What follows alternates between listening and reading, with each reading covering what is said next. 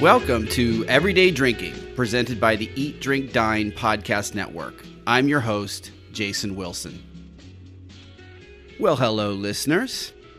Anyone that knows me knows that I love to champion an underdog. Nothing is too obscure for me. I love rare grape varieties. I wrote a whole book about those. I love Nordic Aquavit, Dutch Genever, fruit brandies with hard-to-pronounce names, funky, small production ciders made from wild-foraged apples, you name it. Sadly, however, my passion and enthusiasm for my belovedly obscure drinks hasn't always translated into more popularity or sales. So it was with some recognition last year that I read a New York Times article that asked, could you be an anti-influencer? Apparently, based on an MIT marketing study of purchasing patterns, some consumers are drawn over and over again to unpopular products. Crystal Pepsi, watermelon Oreos, Frito-Lay lemonade, Cheetos lip balm, those were the kind of examples they gave. And they called these people harbingers of failure. Said one of the study's authors, we looked into the data and saw there were some customers who are really good at picking out failures. I think what we're picking up on is that there are just some people who, for whatever reason, have consistently non-majority taste. They like that odd house, that political candidate everyone else finds off-putting. They like watermelon Oreos. And when I read that article, I suddenly felt seen, as if my entire life was being explained to me. Maybe I am on a completely different wavelength than other consumers, but it also gave me hope. Maybe there are more people out there like me than I realize. You know, as we all hunkered down over this past year, many of us took stock of the things that truly bring us joy. And some of us, well, we dreamed that the whole concept of influencers might evaporate. I chose to embrace my role as an anti-influencer, and that's what we're going to lean into today. Act 1. The joys of eau de vie, or there's no reason to be scared of a little schnapps. Act 2. You can't spell fungus without fun. Why Sauterne makes you happy. Act 3. Making the case for dry and complex cider, along with our cider correspondent, the Cider Queen. Okay, so it's Sunday afternoon, and I am pouring something that's not very common here. I don't know, you call it eau de vie, fruit brandies, schnapps. And I have my friend and co-host Amber Brown. So excited to be here, and I'm quite excited because this feels bougie, so we're in my element. Okay, yes, things that should be more popular that aren't. And we also are joined with our friend David Avedisian. Yes, hello, who's actually my friend and landlord, and many bottles here are his in this wine room of ours. Noted beverage enthusiast. Yes. Among the many things in David's collection are at least 75 bottles of the coveted Pappy Van Winkle. Okay, so I guess my first question is what is everybody's experience here with eau de vie? If I say to you eau de vie, fruit brandy, schnapps, does that mean anything to you? It's not tickling my fancy or getting me that excited, but I'm interested, And why is that? Because I really haven't had, when it comes to eau de vie, this much experience. I think that this is one of your kind of Enneagram 4 off the beating path things that is really underground. Enneagram is some kind of personality trait thing that Amber has been into lately because she's quote unquote over astrology. So I just haven't been, educated yet. Can you explain what to people who aren't involved in Enneagram 4? All right. So the Enneagram 4, Jason is a 4. If you're a 4, you love stuff that's super weird that nobody else has ever heard about. They love stuff that is very. Is that me? And that's you. Okay. Well, now David is, now you're a whiskey guy. You're a great collector of whiskey. But you haven't had much experience with eau de vie or schnapps either, right? No. And why? It's only been presented to me before I met you one time in a World Spirits Advent calendar that I was given. Oh, really? Like a Christmas gift. Christmas gift in the little 50 milliliter test tubes, and they were from everywhere around the world, and it was a little too out there for me to jump into alone without somebody walking me through what I was doing. Cool. All right, so I think we're going to start at the I don't know, the shallow end, I guess. The kiddie pool end. So this is, this isn't the kiddie pool, actually. So we're going to start with pear brandies. I think pear brandies made with, in France, they're called Pear Williams. And so why don't you take a taste of this? Right. The first one is it's from Clear Creek, which is in Oregon, and this is their pear brandy. Okay. All right, so quick question. Can you, make brandy anywhere? Can you make these anywhere? What is... Anywhere there's fruit. Yeah, exactly. I mean, there's a real long tradition of this in Europe, basically. I mean, one thing we should point out is, when we're talking about eau de vie and schnapps, we're talking about mostly unaged brandy. These are clear. I think that's what's scary to a lot of people. Okay. That it's clear. It looks like it's going to burn. Yes. For me, I'm this is taking me back to, early college, cheap vodka. So, maybe because it's clear, that's why I'm a little scared. Because it's 80 proof, and it's... and we're not drinking it with ice. We're drinking it in fancy little brandy glasses. Yeah. Yes. That's a low proof for me. Says the whiskey guy. Yes. Yeah, and I would add that I only tasted one or two from the Advent calendar, but my experience with schnapps is, peach peppermint, super duper sweet. Oh, right. That's a good point to raise, because most people in the United States think of schnapps. They think of peach schnapps, peach tree schnapps, which you have in a crappy fuzzy navel or something. Rumpelmans. But those are actually liqueurs, like the schnapps that come from Black Forest in Germany or from Austrian Alps or from Alsace or whatever. There's no sugar added. It's just distilled fruit. Okay. All right. What are you thinking? What are we feeling about the pear brandy from Oregon? I taste pear. Yeah. Straight pear. Like off the tree pear. I know why people are scared, because on the nose, I've got to tell you, I'm this is gonna get me tomorrow. Okay. Woof. All right, so... No, woof, come on. But, no, it's not a woof, but it's a woof. A growly woof. Does that have a burn for you? Honestly, a slight burn, but in the mouth, it feels good. I don't... All right, so it has a really nice mouthfeel, I do have to say.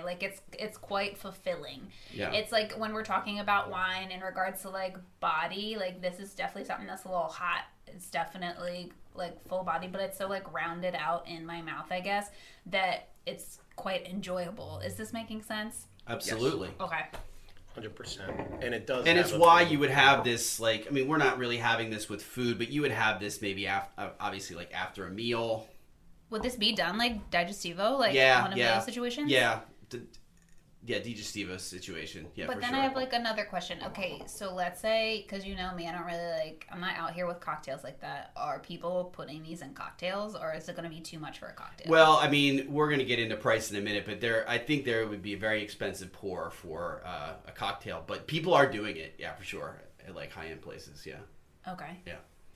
Okay, so we had the Clear Creek, which is a really great one from Oregon. It's a good standard. But now we're going to take a step up, and then this one is not pear, but it's similar. It's quince, actually. Ooh. And it's from a producer in the Austrian Alps called Rokelt.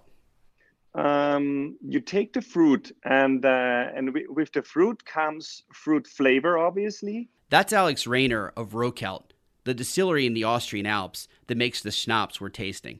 So what we do is we harvest and ferment the fruit, and therefore we produce alcohol purely out of the fruit sugar.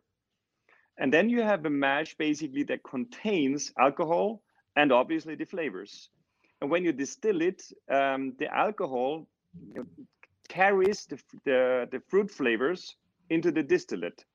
And so the beauty of this is the way we do it, particular in our company, is it is a 100% all natural product, because basically all we need is just the fruit. Everything else just comes through turning fruit sugar into alcohol, and then we distill it. It's a very simple process, and this never stops with us. So when we look for apples or pears or plums, we always look out to find maybe new varieties from new areas, or the same existing varieties, but from new regions where we grow. And it's an endless search. All right, I'm like, I love it. Love it. Mm-hmm. What do you love about it? It tastes like fruit to me. Yeah. And I haven't had a ton of quince, but to me it tastes like fruit, and there isn't really a burn there. Yeah. It's a little bit higher proof, which probably appeals to you a little bit too. I think it's Pleasing flavor, however. okay. So we're moving on from pear and we're moving into plum brandies. Now, plum brandy is interesting because the traditional plum brandy is from Eastern Europe. It's called Slivovitz. Slivovitz. Slivovitz. Yeah. Say Slivovitz. that 5 times fast. Slivovitz, You say it. Slivovitz, Slivovitz. Nice snort, by the way. Sorry. That was me. Oh, yeah. It's a chortle. It was a chortle, not a snort. Excuse me. We're chortling as we have our eau de vie and schnapps. Just a casual Sunday chortle. Like, why not? Exciting flavors. So, but Slivovitz, I mean, like, there's, like, rough Slivovitz, and then there is, like, beautiful Slivovitz. And so, like, So it's it's like Jersey. Like, there's rough yeah, Jersey. that's and, really like, rough. Really Like, yeah, there's nice like Jersey. almost like moonshine. Like, all right, so these are made from blue plums. It's sort of Italian blue plums, and the first one that we're gonna taste is from Western New York, from a company called Rootstock, a distillery called Rootstock. They also make ciders and stuff too. Okay. But they make their plum brandy. I think is very nice. I just got it. So what do we think of that? All right, we're getting in this gig. On the nose, this is really fun. Like, it's not as intimidating as the other two. Oh yeah, okay, yeah. It's more Like, it's a bit more inviting. I'm, like, here for it. Like, come on, Slivovitz. Like, 10 out of 10. Really? Yeah. So you prefer the plum over the pear? Okay. Mm-hmm. It's doing it for me. What I love about good eau de vie is that it's always beautiful on the nose. Like, you get this, it's the aroma of fresh fruit, really. Yeah. You're right. I mean, it's very prune-like because it's these Italian blue plums you're getting. Yeah. I'm sure they're better than our plums, right? Well, wait. I'm sure. All right, so that's one of the ways you would be like, this is good eau de vie. Like, what are other ways, if I'm going to, like, walk up in the store and be like, this would be good eau de vie, other than, like, price? Well, first of all, I mean, you'd have a very slim pickings in the store. Mm-hmm. I mean, I went around to all of our local places here in Jersey, and it's like, it's a very limited supply. Like, I had to order everything we have here through the mail for sure.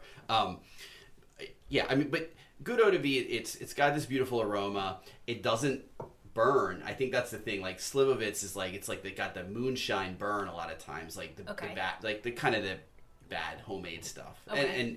But so it should be soft on the palate. It should be delicate. It should be like, finesse, all those kind of things, right? This isn't like a powerful spirit.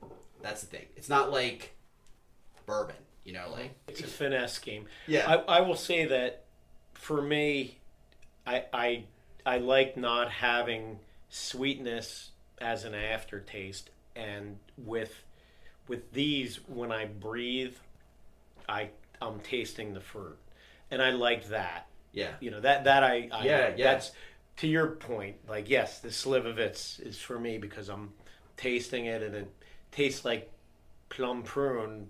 And that's what I'm after. Maybe I have a spirits-oriented palate from a life of bourbon, and it's all calloused and burnt, but I like it. Yeah. Okay, now we did the plum. We're going to take another step up with some stone fruit. This is a different stone fruit. Ooh. And this one is one of my favorites. This is again from Rokelt. And these are apricots from the Wachau, which is the big wine producing, the Gruner Veltliner region of Austria, one of the great wine regions of the world, but these are their apricots. And this is one thing I think that Beautiful drink. When you get deep into this, the fruit, like this specific variety of apricot from the Vacau is like, it's like a specific grape. It's like Cabernet Franc from the Loire, like, you know, the And it's just beautiful because it has so many old orchards with apricots. That's Alex Rayner of Rokelt again, talking about their orchards in the Vacau. And the microclimate there, what the French would call the terroir, is just perfect, not only for the white wines, but also for the apricots. Like, they're treating the apricots here like wine grapes. They pick like several weeks after the apricots are picked for like the market. So they're getting like an incredibly ripe, like the hang time of the apricots is like dessert wine almost. Yeah. Oh my gosh, so now, well then I'm curious because... Well, the hang time of the apricots is like, it's like much longer and riper. So you get all this like ripe sugar and then they're going to ferment it and then, you know. We like to compare the way we work with wine producers. And I would say 80% of our work has to be done in a very good way before it even comes to the distillery. So it is all about the fruit. Okay, so the eau de vie is hitting. So, and we have such little thimblefuls of it, yeah. So now we're going to move on to, I think, what my favorite category of the schnapps or eau de vie is, and that is Kirsch or Kirschwasser. Kirschwasser. Come on, Kirschwasser. Come on, Kirschwasser. And my favorite is Schlederer. Yes. Schladerer. And it's from the Black Forest in Germany. And let's just take a taste of that. All right. Oh. And see, I could have one of these at the end of the night every night. You know, this would be like my tipple of choice before bed. You know, this would be In lieu of a piece of cake. in lieu of a piece of Black Forest cake. But I want both. Like, I want the cake and the Kirschwasser. Like, I see why you like this one. I can see why this would be your favorite. Oh, really? Why? Because I'm an Enneagram 4. Oh my god, stop. All right, so let's just like break this down really fast and why it's no surprise that like Jason Wilson loves eau de vie, because people who are, you know, typed as 4s in the Enneagram, they love stuff that is like off the beating path, that, you know, like some little granny in Austria like went and picked at this like very special time every year that you can only get on like the second day of January. Like, this is such a you thing, but we love this for you, okay? I'm like embracing your 4ness as an 8. I'm embracing your 4ness right now. Well, they have this concept of I read an article in the New York Times like about a year ago. There's a concept that, you know, there are people that are influencers and then there are people that are anti-influencers. There's people who like we know anti-influencers. Cherry Coke, or they like watermelon Oreos, or they like things that are, and so You are iconoclastic. I fear that I am an anti-influencer, actually. Like, if I say drink eau de vie, people are like, no fucking way. Yeah, they're like, bye-bye. So now this should be interesting, because I think, you know, my favorite, the Schlederer, is good, and then we jump up, and so Rokelt has 2 different cherries, 2 different types of cherries, and the first one we're going to taste is Morello cherry. Okay. But I don't know, what's the German? You can pronounce the German. It says Weichel. Okay, it's Morello cherry. I got Like, what's the feeling with all of this? Like, what do eau de vie make you feel like? I think that's something I'm trying to get at here. Oh, you know what? This is also why I know why you love this, because regarding feeling, you know, every Wes Anderson like movie character is drinking eau de vie, which is also why you love eau de vie. I feel like I'm in a like Wes Anderson movie and I'm like in the Black Forest, very well dressed, and it's like a cool fall day, and like, you know, I'm sitting by the fire roasting, drinking eau de vie. That's the feeling I'm getting. Okay. Are you like seeing that for me? Absolutely. Okay. It's a it's a clean beverage, I would say. Like, I don't know if that's a descriptive term. I would agree with that. It's like there's a purity to it, I've right? never used it yet. And what I like is complexity without too much complexity. And what I mean is That's interesting. gin has too many botanicals for me to get my head around. It's complex, but there's not too many. But you're dealing with one thing. Yeah. Yeah. It brings out all of the essence of that one thing too, right? Yeah. Right. So so we're gonna move. Then the other one is a basil cherry from Basel, Switzerland. Yes. So That's a tough the one. terroir of cherries. Like, come on, cherry terroir. The last one was tough to beat for me. Now, both of these also have been aged. The one we just tasted was 15 years, and this is 13 years. So there's a long... Aging's not the correct word, actually. It's maturation, because it's not being aged in oak. It's being aged in these glass demijohns. Okay, so I don't know the exact price on this, but this is around $300 a bottle. Okay, so So the Clear Creek was around 35 or 40. I can't remember exactly, but let's say $40. This is and by the way, that's a half bottle, $375. It's somewhere between. It's around 300 plus. Yeah. all right, so I hate to be this person, but I do like the more expensive one more. I can't help it. Like, it just feels a little bit more. How would the story's coming together for me a lot clearer on this one. Yeah. You know what I'm saying? Right. It just So- feels a lot more integrated. So obviously there's something about the price which keeps. Now what makes this more expensive is they're sourcing the fruit from amazing places. Mm-hmm. This has been aged in a glass balloon for 13 years as well. So they're not just rushing it out. You didn't tell me all that. Yeah. Okay, now we're going into very esoteric territory right now. We're very... So I have My poured... colleagues are making me nervous. I have poured...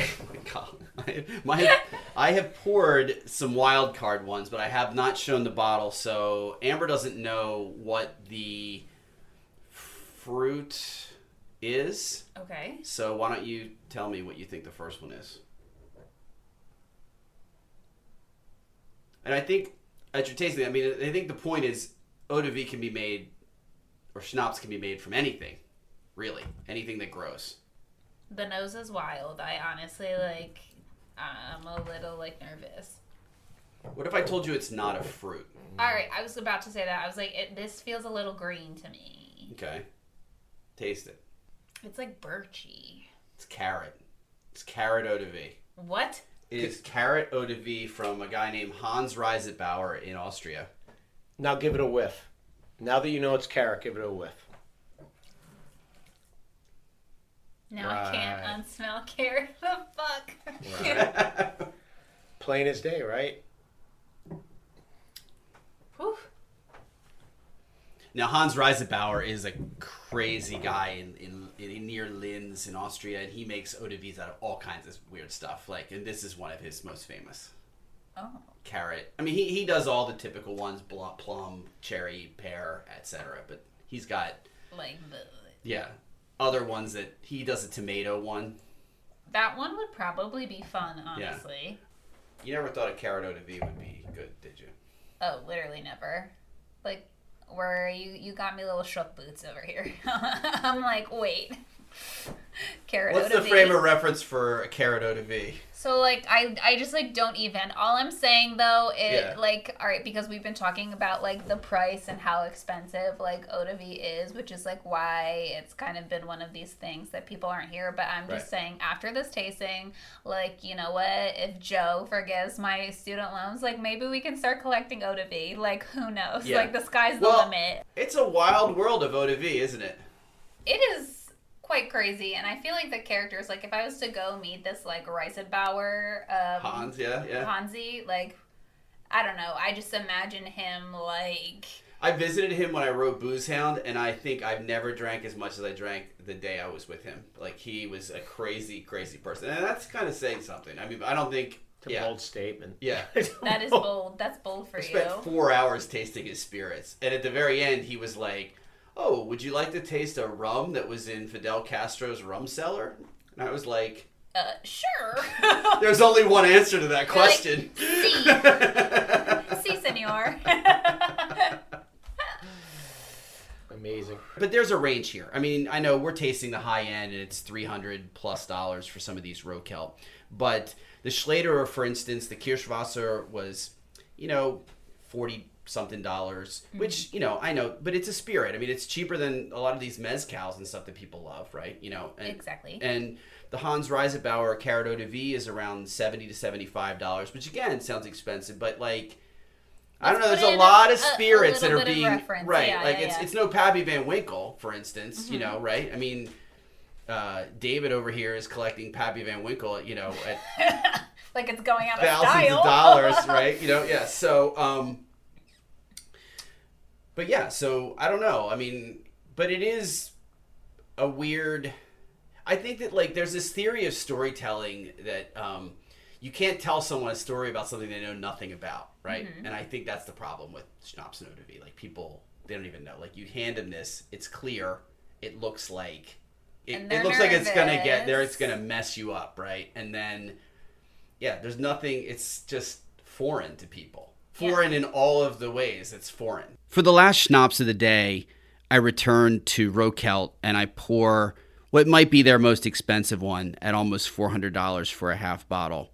So this Schnapps is one of the greatest ones I've ever had in my life, and this is black elderberry. I remember back, I don't know, maybe like 10 years ago, there was like the elderflower liqueur, and it was in everything, Saint Germain or whatever. This is like the distillation of the elderberry.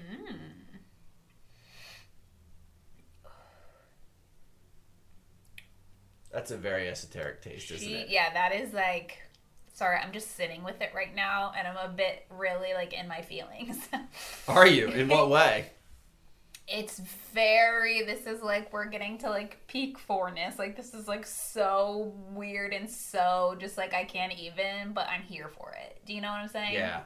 I'm just like, what is going on in my mouth? This is not an American taste. No. These are never going to be popular, are they? No. Sorry. But I love that you're fighting the good fight. You like want the kids. Fighting. You like, well, you're like trying, and I love that for you. But like, this is like peak anti-influencer, like right here, like right now, like Eau de Vie. Oh, do you have to say it like that? Like Eau de Vie. Yeah, maybe. For more on fruit brandies, check out our newsletter at everydaydrinking.com. There, you'll find more of my conversation with Alex Rayner of Rohkelt in the Austrian Alps, as well as a conversation with the makers of Rootstock and their brandies made in upstate New York.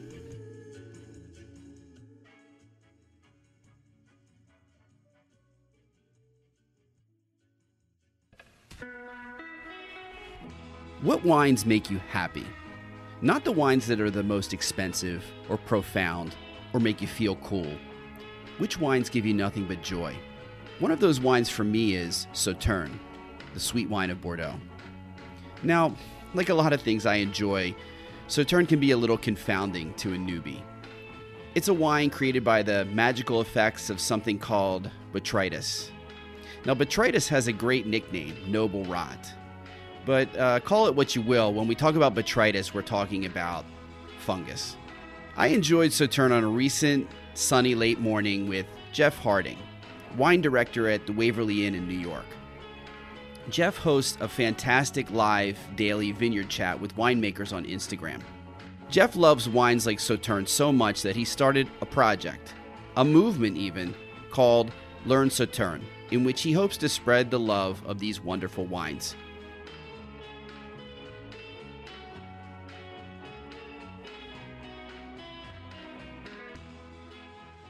Anyone who's kind of gotten to dip their toe a little deeper into wine has probably heard of Sauternes. They vaguely know it, but why isn't it more popular? Why isn't something, it's supposed to be one of the classic wines of Bordeaux. I mean, it's once was very prestigious, and I mean it still is to many people. But like, why isn't it more popular? Why don't people drink it?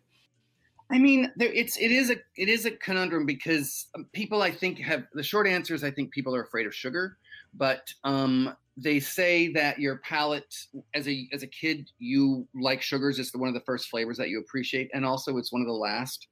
Apparently, as your palate fades, you still appreciate sweet things. So it's maybe a cautionary tale that I'm so in love with Sauterne. But the American palate likes sweet things. We all love candy and Mountain Dew. There's a lot of sugar in Margarita and Cosmo that people don't think about. It's just those classic cocktails are so balanced with acid that they don't come across as sweet.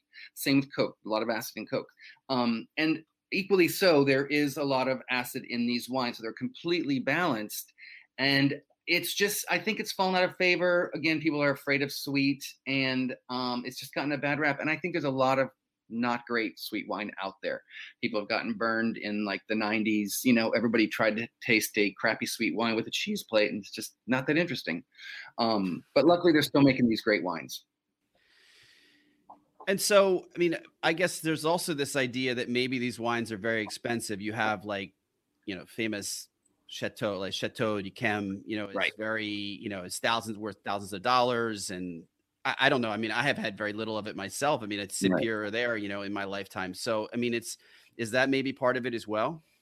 I think that is, Yquem is one of the top luxury products in the world. And so I guess that's probably true. People think that the accessible stuff is not very good, but Yquem is in its own place, but the other chateaux in Sauterne make extraordinarily great wine, and it is very accessible price-wise. It's not expensive as you would think. I sell it for $20 a glass in the restaurant. It's as affordable as almost most other fine wines, if not more so. And the thing about it, I think it's very celebratory. I wrote an article once about you should drink Sauterne definitely for Thanksgiving, but you should drink it on New Year's Eve. We can talk about this more, but I feel that sipping a sweet wine kind of makes time stop and you reflect back, and it's such a primal brainstem thing that it brings up a lot of memories, and I just think it's for celebrations and for every day. I agree. I mean, this is something I wrote an article about Sauterne maybe 10 years ago for the Washington Post. And I remember saying that it was like asking the question, like, which wine makes you happiest? What makes you feel happy when you drink it? And this is something I feel like this type of sweet wine is happiness in the glass.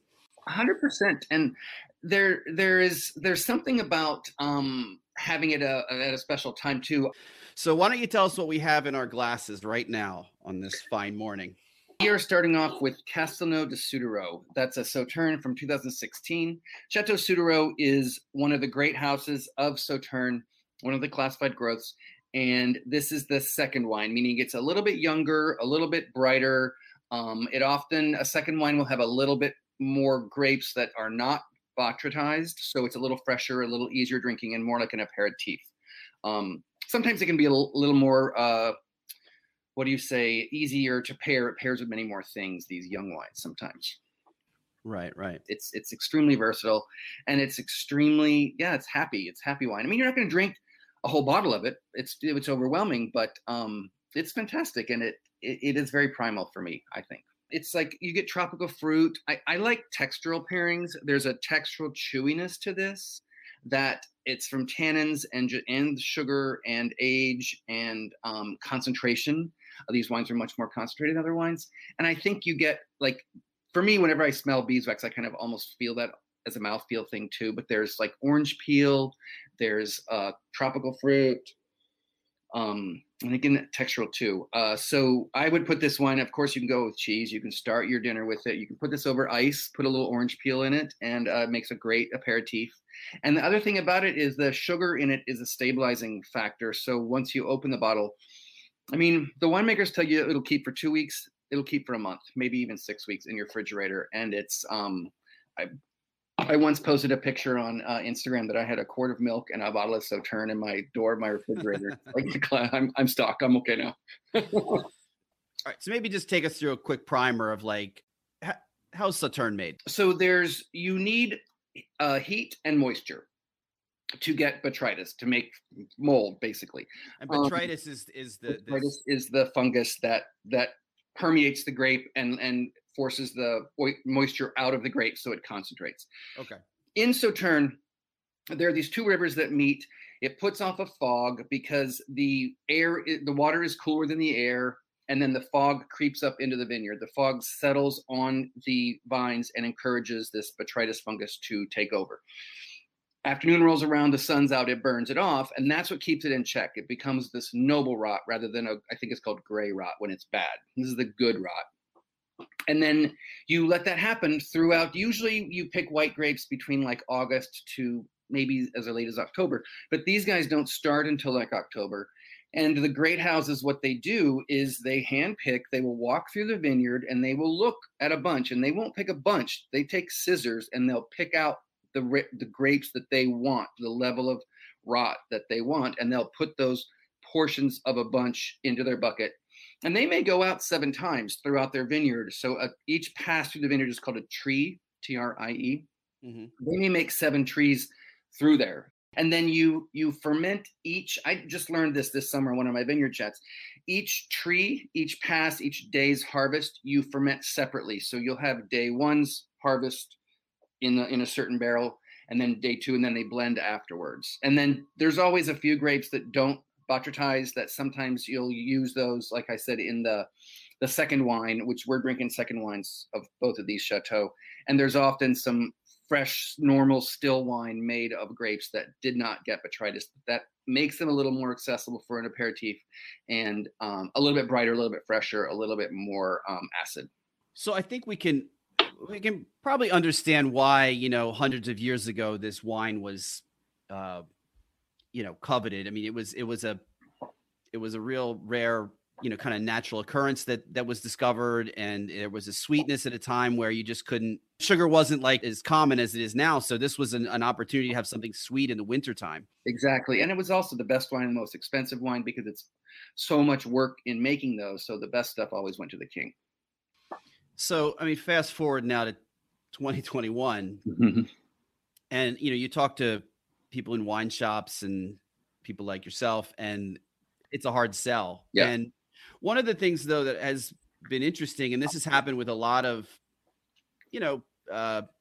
fortified wines as well as botryticized wines. And, Sauterne has become an ingredient in cocktails. I mean, mm-hmm. there's a very interesting usages in cocktails, and it caused this little minor stir recently in France. There was the Count, who was the former owner of the Chateau Yquem, mm-hmm. Sent this angry letter to a French wine magazine, railing against the use of Sauterne in a cocktail, saying it was quote unquote arrogant. I'll read from his letter. It says, "You seemed convinced as it stands, Sauterne has no future, that this wine belongs to the past. So you want to improve it with various subterfuges, ice cubes in the glass, orange or lemon zest, sparkling water." And he was chastising these people, for making a Sojito, which was like a Sauterne take on a mojito, And he says, "No doubt you were thinking of shock as a marketing means to shake the consumer. I wish you luck. He is not that silly and will not be manipulated." And then he ends on this aristocratic flourish. "Sauterne wine does not deserve an improvement, but a protection, that which one grants to the witnesses of civilization." Pretty good. Pretty good. So I guess the Count hates cocktails. So where do you stand on Sauterne and cocktails? Are you with the Count, or are you with the bartenders? Well, I have to say that just what's happening in Sauterne, and it's happening at Yquem and everywhere else, is they're not selling all of their Sauterne. So they're making dry still wine, and they're doing a great job at marketing it. They're fantastic wines. Don't get me wrong. I love them, but they're not using all their wine to make their sweet wine because it's just not selling. And that's partly because people are mystified. Partly people are afraid of it. They're put off by the sugar. They think it's too expensive. All the reasons we just discussed. And so and especially today, it's such a cocktail culture. People are so looking to try something new. And if you just put it in the drink, it puts the word Sauterne in front of somebody. So I make a Sauterne cocktail at the restaurant. I put ice. He would be horrified. I put ice, which kind of, I feel, mutes the sugar. And then an orange zest around the rim of the glass, which kind of amplifies those citrus aromas in the wine. So it kind of amps up the aroma and mutes the sugar much more accessible. People love it, and they go, "What's in this?" And I'm like, "It's just Sauterne," and it's always people are shocked by it. The same thing with other cocktails. So now, by the time dessert rolls around, I can walk up to the table and say, "Hey, you're having bananas Foster, you're having cheesecake, you're having a cheese plate. Would you like to try a glass of Sauterne with that, the one you had in your cocktail earlier?" And now I've sold 2 glasses to them because they had the cocktail. So I for me, I'm just happy to see people drink it. I know it's a bit of or it can be an insult to the winemaker to use. I mean, anytime you're going to bastardize a product, it's probably not the best homage to the product. But if it sells it and makes the customer open to it and embrace it, and hopefully increase sales and keep it around for the rest of us, because if we don't drink it, it's not going to keep being made. I'm all for it, honestly.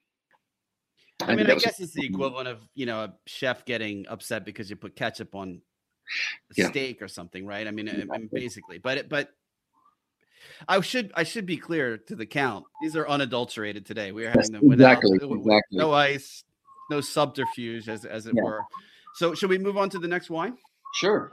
So this is, and I think you can see the color's even darker. This is Chateau Clémence. This is in Barsac. Barsac is an appellation within Sauterne, but it is its own destination, and the soil, particularly at Clémence, is a little bit different.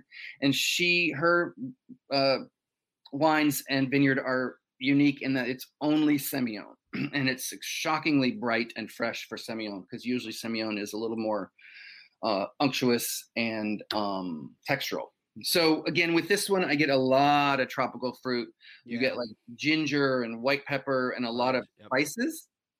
So again, the mouthfeel on this, those white pepper and spices, I feel like they almost add as much texture as the tannins, but still it's shockingly fresh. There's an orange juice vibrancy to this, but a complexity and a depth that's just, I think it's astounding. And Bernice Lurton is the owner of the chateau. She's a big proponent of pairing these wines with Asian food, and you can see how this fruitiness is going to counter the spiciness of some spicy Asian food, or even just all of the sweet peppers and coconut milk and all those exotic things. This wine is perfect with that. It's great with sushi. I like it with slow roasted meats. Really? And if you think about what does ketchup do to a hot dog? It's fruit and spice. And so I think all kind of cooked meats, if you put a sauce on them, it does the same thing. And I also think that, if you say, I'm going to make you a pork loin and I'm going to put a mango chutney on there, people are okay with it. But that's exactly what you're getting in this wine. You're getting baking spices and honey and fruit that you can certainly see putting on a pork loin or something. And so it's just shifting people's mindset that there's sugar in that mango chutney that you are putting on your pork loin, because there's fruit. So there's sugar in there. So it's a different version of fruit. Maybe we should talk a little bit more about pairing. I mean, where do you steer people with this? I mean, where do you, I know that the classic pairing has always been lobster and Sauterne, lobster. Yeah, exactly. And so how many times in your life have you had that pairing, by the way? I've had it a few, and it's classic. I don't eat that much foie gras; it's just so rich. But it is, when it's a treat. Foie gras, as well, and lobster as well, Lobster's classic. All those fruits de mer, I love it with oysters, even shrimp. It's going to be good with. But lobster is, again, it's a luxurious dish with concentration of flavors, but still on the lighter side. So I think it works with all of those. I think you can go through the entire meal, and I've done meals with just this. You can have it as an aperitif, as we discussed. It's amazing with oysters. In the late 1800s, it was a very classic pairing. One of the things about Sauterne, again, and this time of day, we're drinking it. Sauterne goes with brunch. Aside from eggs, I think eggs are a really hard pairing. But if you think about pancakes, waffles, chicken and waffles, maple bacon, sausage, all those things are completely amazing pairings with Sauterne. So our brunch is very busy. And so I didn't want to, I need to extend that business into the night. And so I did a couple Sauterne brunch, Sauterne evening brunch, and people brought their Sauterne in. The chef made chicken and waffles for me, and lobster ravioli, the lobster pairing, and the foie gras. And it was really fun first of all, it was always a treat when Dad went away. Mom made pancakes for dinner for us. It was always a treat to have pancakes for dinner, and so we were, to do that was amazing.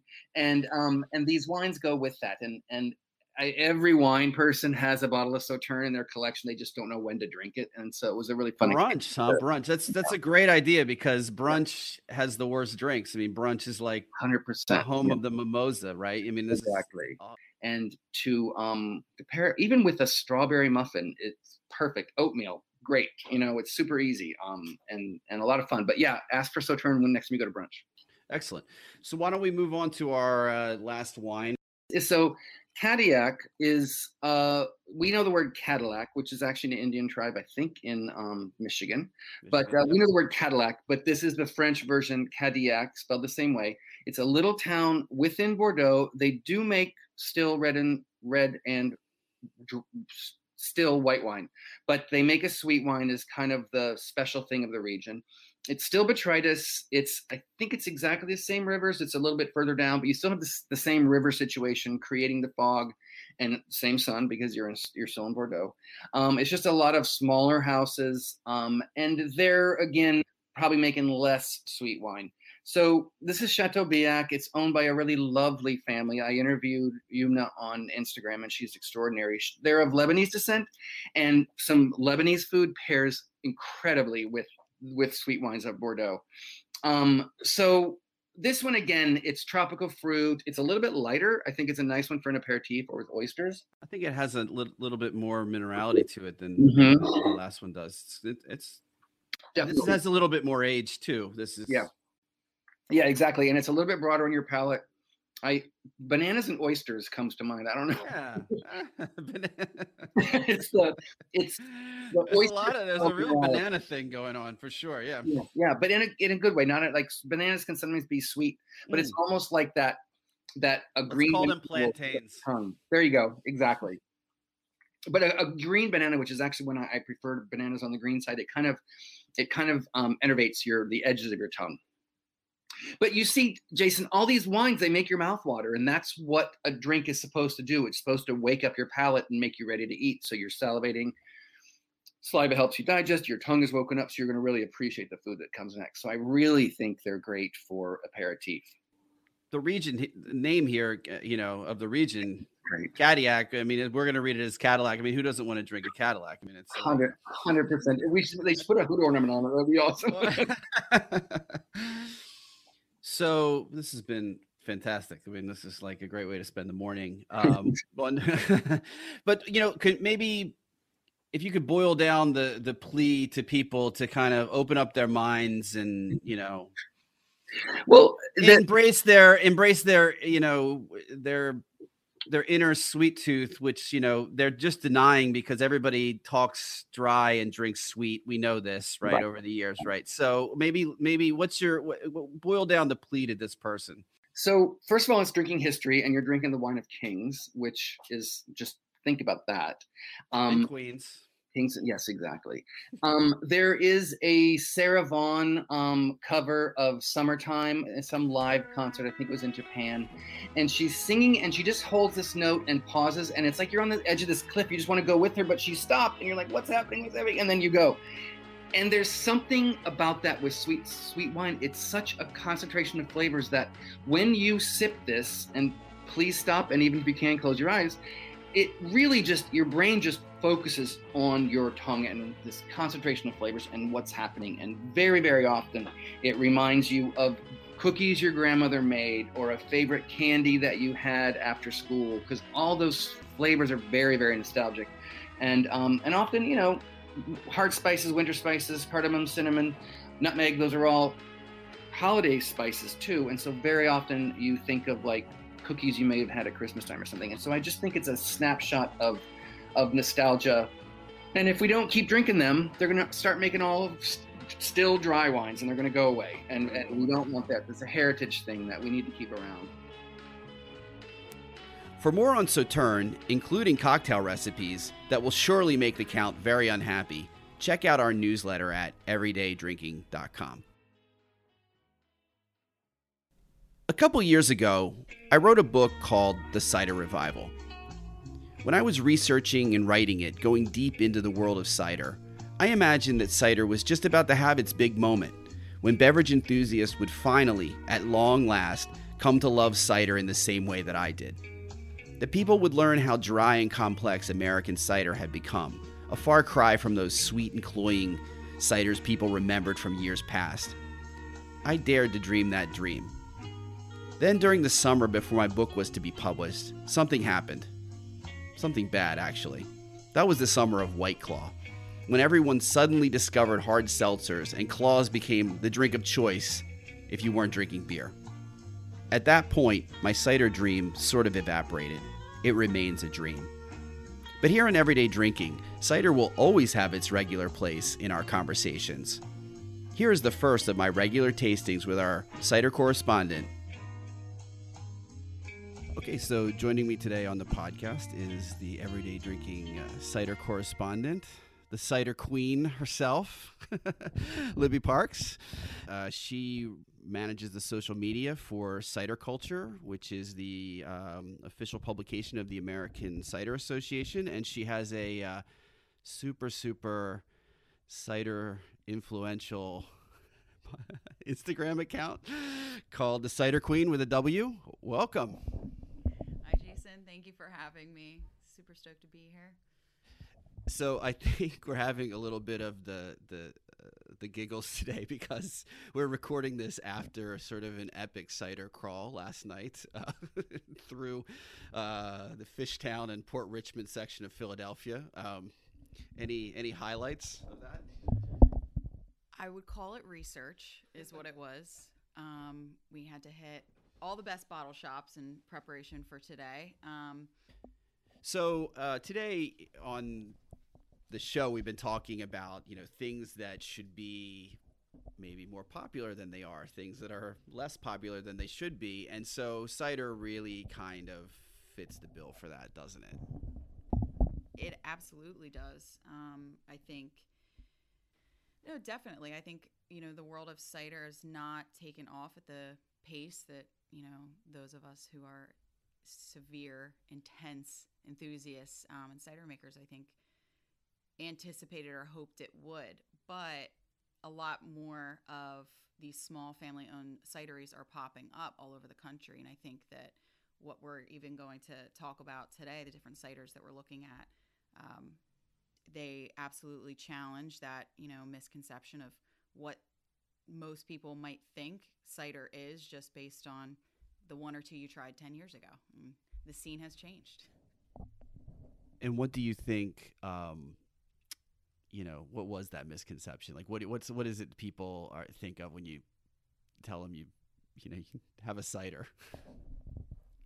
Are we naming names or are we? No, just in general. It's the that generic sweetness, people taste it once and never go back to it again, right? I think a lot of people coming from the beer world, right? It's almost looked at like a kiddie drink, right? Like people don't understand that there is a wide world of cider. So then how did you kind of, go down the cider path? How'd you find your way into this? So I definitely came through to the cider world just through gluten intolerance. I had to go gluten-free about 11 years ago. And, that definitely cut down the options, obviously. And, I was looking for that everyday type of drink. And cider was it. But at the time, it was just all you could find was, like we're saying, that sweet styles and not knowing much about it. It was, what could I get at the local beer distributor? What could I pick up at, the food store nearby? And the options just weren't there. I think a lot of people probably come into cider in this way. I mean, it's interesting. All right, so what are we drinking right now? What's this cider? We are drinking Oliver's Lubrication. Oh, that's a weird name. It is what it is. That's just the name of the cider. It's not funny. It's just the name. Okay, just the name. Not conveying anything else besides... It absolutely is not. Okay. Get your head in the game here. Focused. So lubrication is natural dry cider, spontaneously fermented, and this is made in England but canned by Ancho Cider. Ancho Cider in Washington, Yep. D.C. Exactly. In So, DC. and this is Oliver's. Tom Oliver is one of the real important cider makers in the world, really. And he's based in the West Country of England, in Herefordshire, all part of the Shires, Herefordshire, Worcestershire, The Shires. Gloucestershire, all the Shires. Oh, sure. But this is the Herefordshire, where the Hereford cows come from, I guess. Also the cider. So what are we tasting here? So, I mean, just looking at it, I think you can, the clarity and everything, that it's spontaneously fermented. I mean, there's a huge color difference. It's hazy, little amber in color, but Very dark in color for sure compared to most ciders. and very, very tannic. I mean, they say it's their tannic cider. Yeah. It definitely. They're not lying. No, they're not lying. Yeah. They're not lying. And you had said it does finish like a red wine. It does. I think it has the structure in the mouth like the red wine, like a red wine too. Oh, so absolutely, yeah. To me, I mean, we're talking about, wine-like ciders. This is one, right? I mean, for sure. This is definitely a wine-like cider. Oh, absolutely. I've had a bunch of Tom Oliver ciders, and this is like less. They're very bready. Some of them are like downright stinky, actually. Like they're very funky. And this has got the funk, but it's in control. It's like it's in balance. Like yes. Yeah, it definitely is funky, but it's easy drinking though. I mean, like that, it still is. Right. It's juicy. I think one thing that this doesn't have that really scorching acidity that a lot of ciders do. Yeah. No, it's not overly acidic, and I think that's one of the things when you get into this realm, it's the difference between funk and just straight up, acidity. Right. Yeah. And I guess you could describe it as like more red wine acidity. This isn't like Riesling acidity. This isn't. Yeah. That is delicious. Delicious AF. Delicious AF. Yeah, I mean, the other thing with, spontaneous fermented ciders and, wines even, you find them in bottles typically. And what we're drinking right now is out of a can. And particularly for Tom Oliver's, like this is an interesting collaboration being it's in a can. Right. And I mean, Ancho, they're really committed to cans. Like, absolutely. They're all about cans. So it is an interesting collaboration between them and Ancho and Oliver. Yeah. So right on the can, beneath, the name lubrication, yes. Yep. Is, it says natural dry cider. So just, listing that, I mean, are they trying to appeal to that natural wine crowd? I mean, and it's interesting. Okay. So 6.3% also, right? Like not very high in alcohol. A lot of flavor for a low alcohol cider. Exactly. Yeah. Absolutely. So it's lubrication, but dry cider. Okay. Just being clear about that.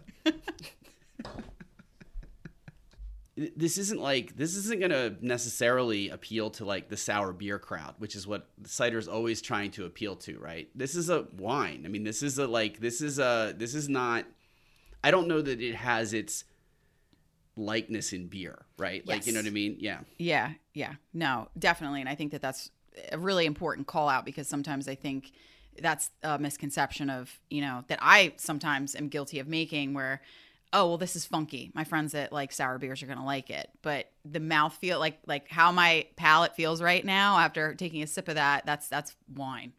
Yes. Like that is.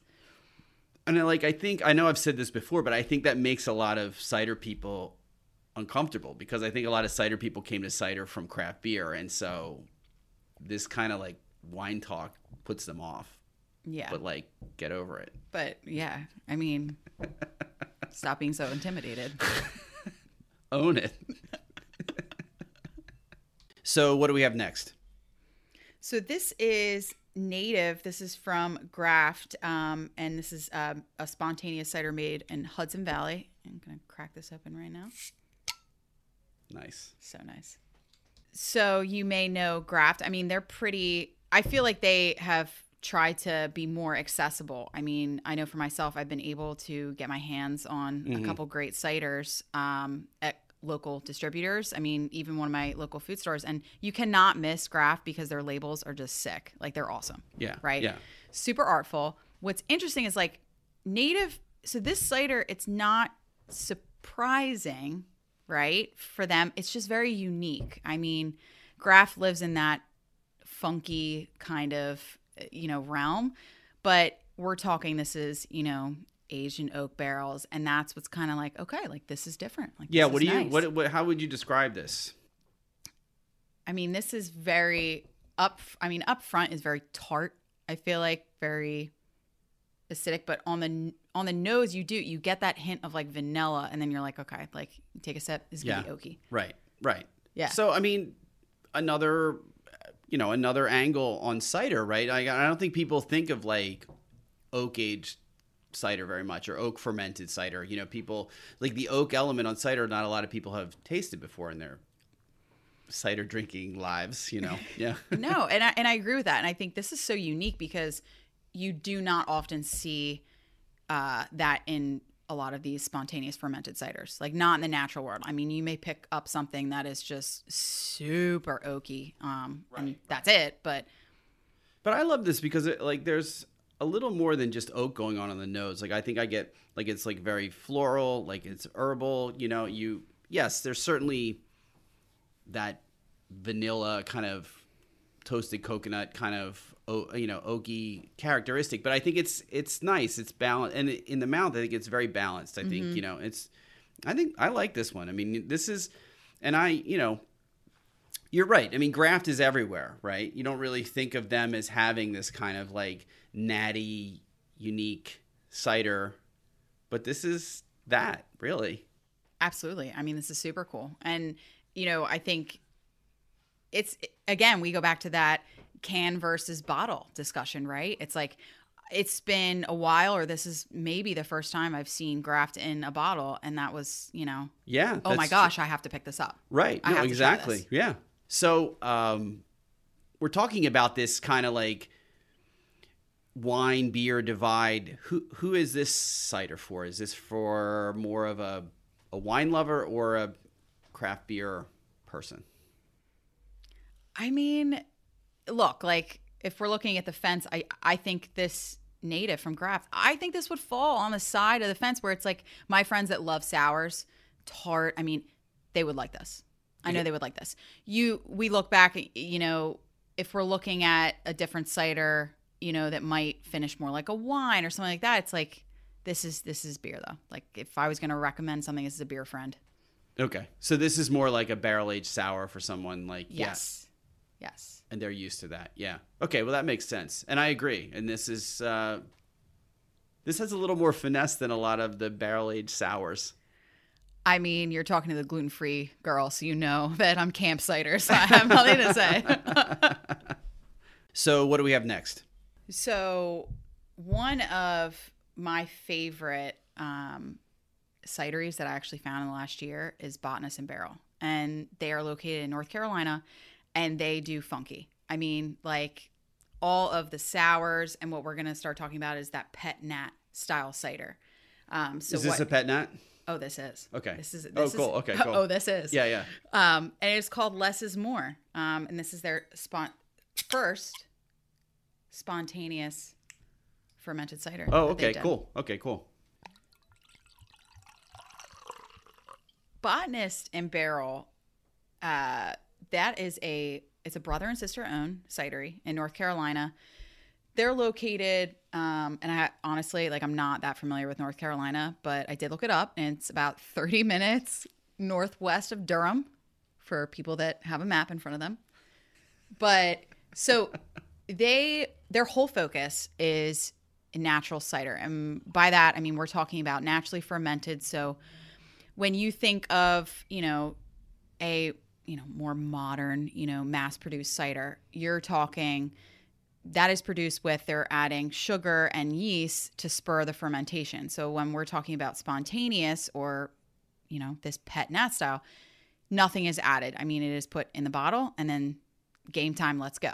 That's, So whatever yeast came in from the harvest from the apples is what they're using to ferment. Absolutely. Yeah, okay. Absolutely. And so it's very much like natural wine. It is very much like natural wine. And I think to an extent, it's like you have to appreciate sometimes that it's going to be a little different, right? Like when you are working off of a literal, we'll call it layman's terms, recipe, it's going to be pretty much the same every time. Right. When you get into natural fermentation, it's not going to be exactly the same every time, but that's what's exciting about it. Yeah, that's a good point. The recipe cider. Yeah, there's a lot of recipe ciders, aren't there? Yes. Where you just kind of get the juice and they add yeast number, whatever. Exactly. To get this note or whatever, and then that's what they have. Yeah. Yeah, and in this exact bottle that we're drinking, whatever that yeast wanted to do, it did. What did it do? Let's talk about that. What did it do? So the yeast gave its life for this, you know that. Gosh, respect. But this definitely sits on that wine side where, it's not overly acidic. Like you're not getting that punch in the face sour like you might get from other more naturally, But it's style there, beers. but it feels very balanced, very Absolutely. citrusy. It's very open knit, as they would say in wine lingo. But yes. Open. Well, do they? I don't know. I work in cider lingo. You tell me. That's bullshit. Yeah. No, but it's very bright, open. I like this. It's great. This is fantastic. Yeah. You know what? I love this one because I think this is a perfect conversation starter. If I have friends over for dinner, this is one that I'm going to pull out on the table because For cider people or not cider people? I think any. Yeah. I think any. I mean, this is a good one that Drinks if you, people. Yeah, like drinks people. Because I feel like, you know what, if you like beer, some beer people are afraid, I think, to just try cider, but whatever. But I think that this is a good one to put on the table because it doesn't have that, like I said, like it's very balanced, right? Like it's not super in your face, but this is, if you want to kind of start the conversation. This is one of the ciders that's approaching like a wine level of alcohol. Like this is 8.5% ABV, right? So, and I think this is what's this is a theme. And I think, the cider world isn't dealing with this so well. There's like a very huge variation in like alcohol levels. And with this one, this is more, this is hitting more wine-like notes. And I think a lot of it has to do with the alcohol level for sure. Absolutely. If you look at, and this goes for a lot of canned ciders. I mean, if you look at like the average ABV, if you go to, let's say your local food store, right? You're looking at probably about 5.5%, maybe. Yeah, up to 6. It seems like 6.9 seems to be like the cutoff. Oh, right? well, that's that is certainly the cutoff, but the average, Oh, yeah, the average is lower. Yeah. So, and then you look at something like this and it's like, no, there's something cool happening here. Right. Not that, like, I'm not saying that everything that's super boozy is, the only thing that's cool. We love boozy stuff. Are you sure? Don't put me on the spot here. You like it boozy, I know. We love boozy. We love boozy. Okay, I'm just going to put my bias out on the table right here. I have no interest in an 8% beer. Because I don't know why. It's just not, it's out of balance to me. I know some beer person's going to email me tomorrow and say this, but I don't. Whereas, I think because I'm going to be served this beer in like a pint glass or something, and I don't want a pint of 8% beer, right? But this is different, right? Maybe this is the one we should try in the wine glass. I think this is. I think that we should. Should we? All right, here, let's move the wine. Yeah. I think we're going to switch up the glassware. Yeah. Okay, let's see. Great pour, Jason. Excellent pour. Do we want this in the wine glass? I don't know. We'll see.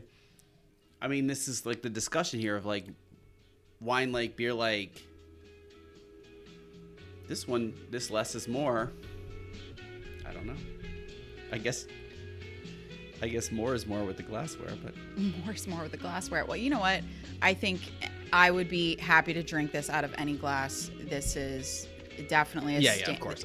Or just being yeah. Well, this is the wine person, being the wine person, not me. I'm being the you. wine person. Yeah, absolutely, it's you. Now, this is an excellent illustration. Like, this exemplifies, I think, Pet Nat for cider. It's so well balanced. Really, this is fantastic. Absolutely. For more cider recommendations, check out our newsletter at everydaydrinking.com. Everyday Drinking is presented by the Eat, Drink, Dine podcast network, produced by Jason Wilson, and co-produced and edited by Miles O'Brien. Additional contributions from Amber Janelle Brown and Libby Parks. Special thanks to Jeff Harding and David Avedisian. Music in this episode from the EP Momentos by Aegis. Check out our newsletter at everydaydrinking.com. We'll talk to you next week. Cheers.